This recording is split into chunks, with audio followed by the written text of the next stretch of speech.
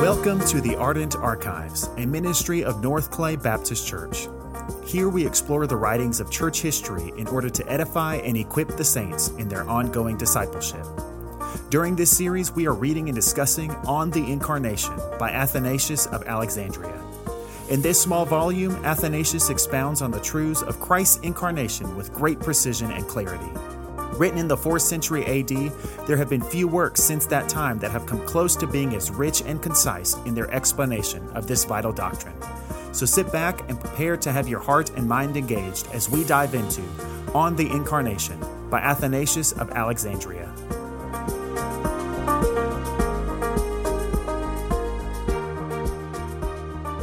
Hello again and welcome to the Ardent Archives. I am your host, Drew Bieber, and I'm here once again with my co-host, Pastor Josh McDaniel. Josh, always a pleasure to sit and discuss these things. So glad to be here. And what you may not realize is that, Josh and I sit down and talk about these sorts of things really all the time. Mm-hmm. And so it's kind of fun to put these things out there in sort of an audio format for y'all to kind of listen in. It's fun for us. I don't know how fun it is to listen to, but I enjoy sitting around and talking. Right. And so hopefully our discussions are beneficial, and hopefully they are meaningful and they produce good fruit in your life.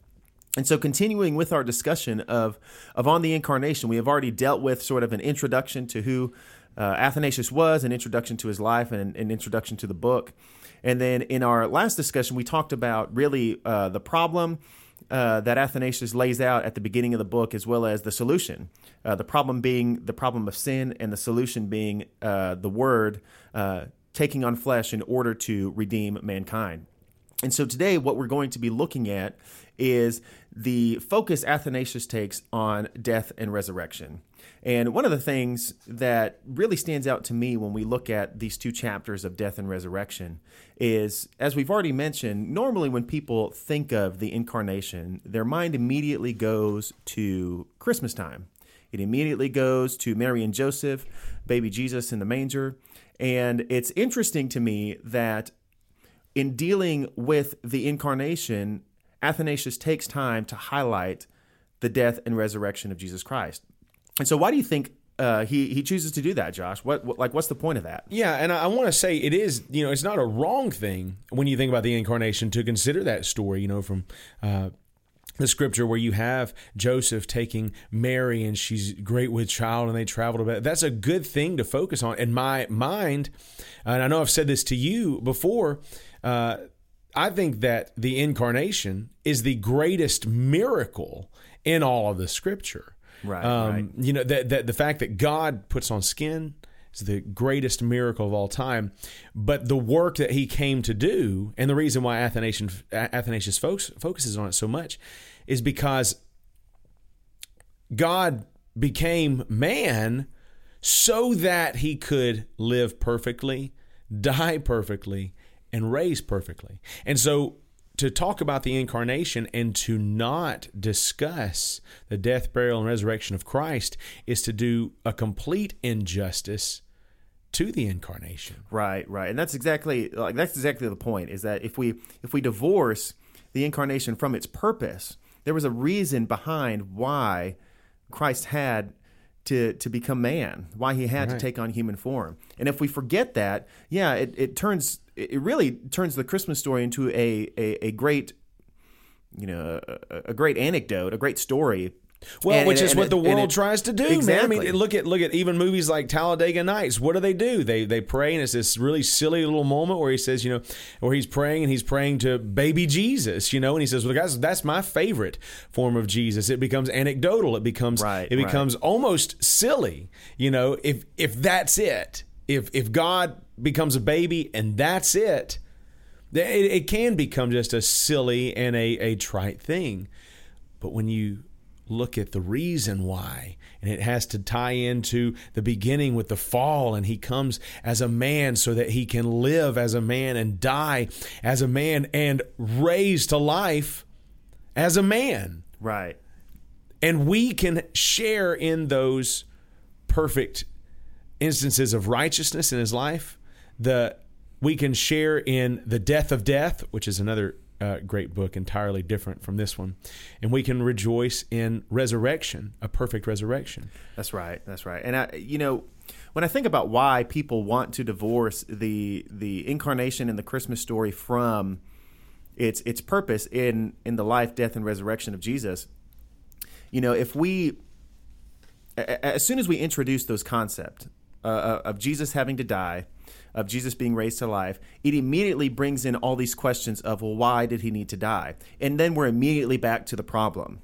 And if I had to guess, people don't really want to deal with that problem. People don't want to have to sit and contemplate, okay, why did Jesus have to die for my sin? Well, because my sin is an affront to a holy God and is worthy of condemnation and death. Right. And as soon as I have to acknowledge that fact, all of a sudden, every sort of secular idea we have of humanity goes out the window. This whole, man is basically good. You can do anything you want to do. You have it within yourself to rise above, whatever it is that stands in your way. And all of a sudden, we're faced with this fact that we have disobeyed. We have dishonored the holy God, the one true holy God, and that in itself.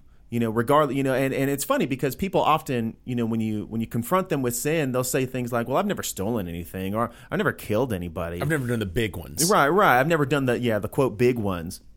And the thing is that regardless of how, quote big or small your sin is, the reality is that all sin is an affront to a holy God. And all sin, regardless of how we humans may measure that sin, is worthy of condemnation and is worthy of being separated from God and is deserving of his wrath. And so it's always interesting to me that people want to have little baby Jesus in the manger, their favorite Jesus, as Ricky Bobby likes to say. But they don't want the true Jesus, the God-man who lived the perfect life, fulfilled the law, paid the penalty for our sins, and rose again, defeating sin and death once and for all. Right.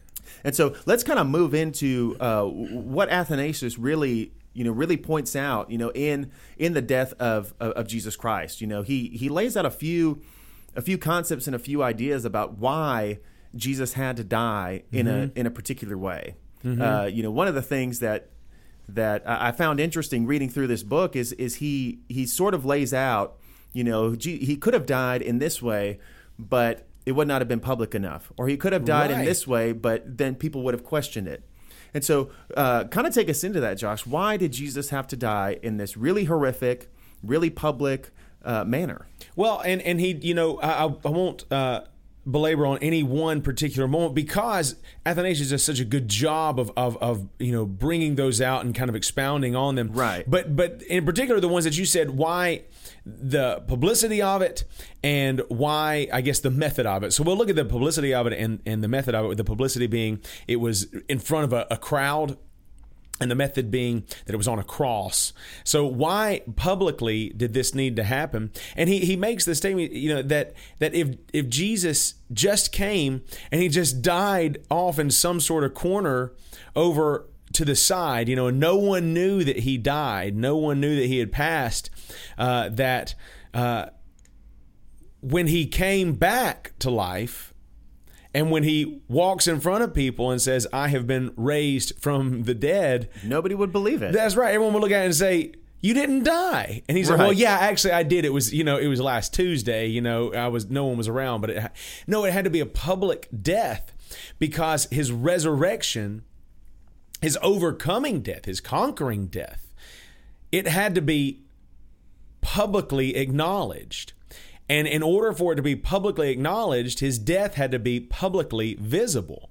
Right. And so, if he had come and if he had died, or even if there was just a few friends around, even if there had just been a couple, well, you can just dismiss that as they're heart sick, about losing their friend, and they want to believe that he's back, but he's really not. That's just something that's heart sick that's going on. No, it had to be a public death because it needed to be a public resurrection. Right. And it's funny because, when it comes to pretty much anything else, we demand some measure of proof. Right. Right. If I told you, hey, Josh, I woke up and ran a 4-minute mile this morning, you'd ask me, prove it, or you'd ask me, well, then do it again and show me. Yeah, right. something like that. And if my response, well, I don't know if I could do it again. I make up all these excuses about why I can do it when no one's watching, but as soon as I'm put under the microscope, I don't know if I can replicate it again. Right. It just makes everyone go, yeah. Hogwash. Yeah. I don't believe you. You're a liar. You didn't really do that. Exactly. That's the mindset we immediately go to. And it's natural. In a fallen world, there's a lot of things to disbelieve. And so that's why this had to be such a big and broadly seen execution, so that there was a big and broadly seen resurrection, so that we know the faith we have is in this incarnate deity. And we don't have to spend too much time on this, but there are extra biblical records of the death of Jesus. Yes. Right? Yes. And even in the scriptures, there are particular markers, such as, in during the reign of Herod, during by the hand of Pontius Pilate, there are specific things, historical markers that are placed in the scriptures so that we can actually tie it to history. Yeah. If it was just sort of like, well, it happened and you need to believe it, then we would go, well, again, prove it. Yeah. And by placing these historical markers, it almost raises the bar by saying, hey, you can actually look at the actual history. Yeah. And you can verify these things. These things are true. Yeah, it these sets really in reality. Versus, you've got other parallels, where you see a Christocentric figure who dies and raises again, and it's fiction. It's a complete work of fiction. And because it's not set in reality, it's just out there. It's just this mythos. Right. But because this is set in reality, no, there's gravitas to it. Right, and all of a sudden, testimony of people who are around there hold weight. That's not just a fanciful story. It's a reality to be believed in and trusted in. Right. And so why? So we understand now why it had to be this sort of public display. Why this wasn't something that just sort of kind of like you said, kind of happened in a corner where no one was watching. But why crucifixion? Yeah. Why did it have to be this sort of super gruesome and horrific method of execution? Yeah, and to date, crucifixion might be the worst sentence to death of all time. Or certainly the most grueling, or the one that caused the most. I mean, it was very well designed to be a long-lasting, torturous, yes, bit of. It's a awful way to be killed. Well, and some people may not realize, when we think of crucifixion, obviously what comes to mind is nails, being, piercing hands and feet. But the way you actually die from crucifixion is by suffocation. Yes. It's not by, blood loss or, like this sort of instantaneous, blunt force trauma or anything like that. Like, you slowly die because you're suffocating. Right. And it's something that I'll even tell our kids here is that when you died on a cross, because of the way your body was contorted and twisted, and because of exhaustion, you would lean over and you wouldn't be able to breathe out correctly. You could breathe in very easily, but you had to straighten up your body and move your posture in a way to where you could breathe out. Right. And so, you eventually just suffocated from exhaustion. And what an awful way to go. So why the crucifixion? Why the cross of all things? And Athanasius brings it to light. And it is this mindset. Well, why didn't Jesus choose a different way to die? Why didn't he die from, being killed in a battle, or, the sword? Or why didn't he die from this means or that means? And one of the things that he brings up is he said, well, Jesus subjected himself to crucifixion. He didn't go up to the Pharisees and say, crucify me. He allowed them to pick the means by which they were going to kill him. Right. Now, he had prophesied it, through Isaiah and through the prophets, thousands of years prior. So, it was already set in stone what was going to happen. But the Pharisees themselves, the Sadducees, they chose the means by which he was going to be killed. The mob mentality, what shall I do with this Jesus? When Pontius Pilate asked that to the crowd, they shout up there, crucify him. Right. And why is that? Why did Jesus allow that means to happen? And Athanasius points out, well, if he had chosen to die of sickness, and then come back to life. People might say, well, he could only conquer sickness. He could only conquer death that comes from sickness. Right, right. Or if he had been raised to life after being stabbed through, people might say, well, he picked that one, and that's the only one that he could conquer. Right, right. But by allowing the crowd to choose his means of death, by letting them shout crucify and seeing they were clearly ready to bring their worst to the table.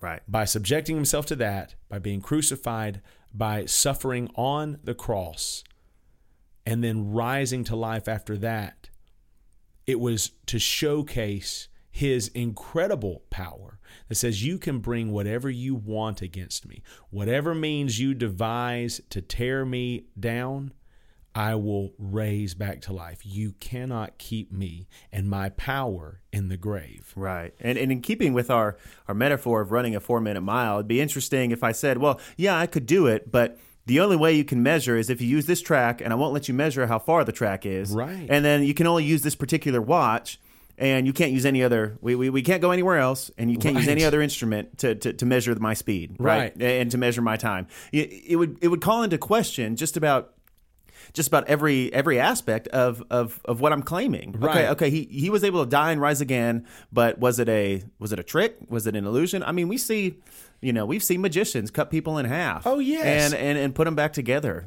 but clearly that's an illusion. They can only do it under particular circumstances. Right. And by allowing the Jews to pick the method of execution, by allowing the crowds and the Pharisees to pick this method of execution, he's basically, again, putting to rest any doubt that this wasn't a trick. I did not choose this method. I did not choose these circumstances under which my death would take place, but y'all did. Right. You chose this, and yet I was still able to overcome it. You right? shouted at the top of your lungs, this is the one you want. Right. I'll take it, and I will rise again from it. And so it shows the mastery of who he is, Mm-hmm. that he is master and Lord even over death and even over the means by which he dies, no matter what you pick. And it just dives even deeper to the greatness of Christ and to his incarnation, that this man who suffered that was God, that he was the Word incarnate. Right. And we look at the importance of the resurrection. Without the resurrection, the Bible is clear. Without the resurrection, we are most among all men to be pitied. The Apostle Paul writes about that. Right. Without the resurrection, everything in Christianity falls apart.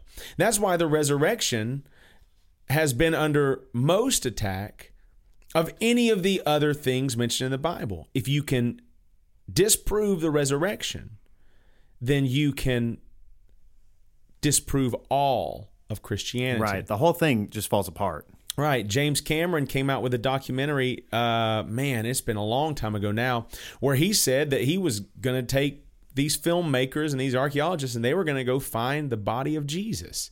And of course, it failed dismally, and he couldn't imagine that. Yeah, imagine that. But the reason why he went out there to do it is because this is the greatest scandal of all time, that Jesus, who was dead, is now alive. And if we can find his body, if that resurrection can be disproven, then all of Christianity has failed. And it shows you what he's at war against. Right. He's not an archaeologist, he's a filmmaker, but he's not going out to try to find some great archaeological find. He is looking to disprove Christianity. And it shows you the stakes by which we live. If the resurrection isn't true, then nothing that we have claimed is to be believed in. Right. That's why, and I kind of, right now, so in apologetics, the defense of Christianity, the defense of the position we hold, the belief we have, in apologetics, there's a few different kinds, and the real, I guess the the one that's being used most in this time and day is presuppositional apologetics, Right? And it's good and it's healthy and it's wonderful. But I've always tended to be more of the evidentialist, which is kind of where Athanasius goes in that you cannot disprove Christianity because of the evidence that is before you. And the evidence I always lean at is the evidence of the resurrection.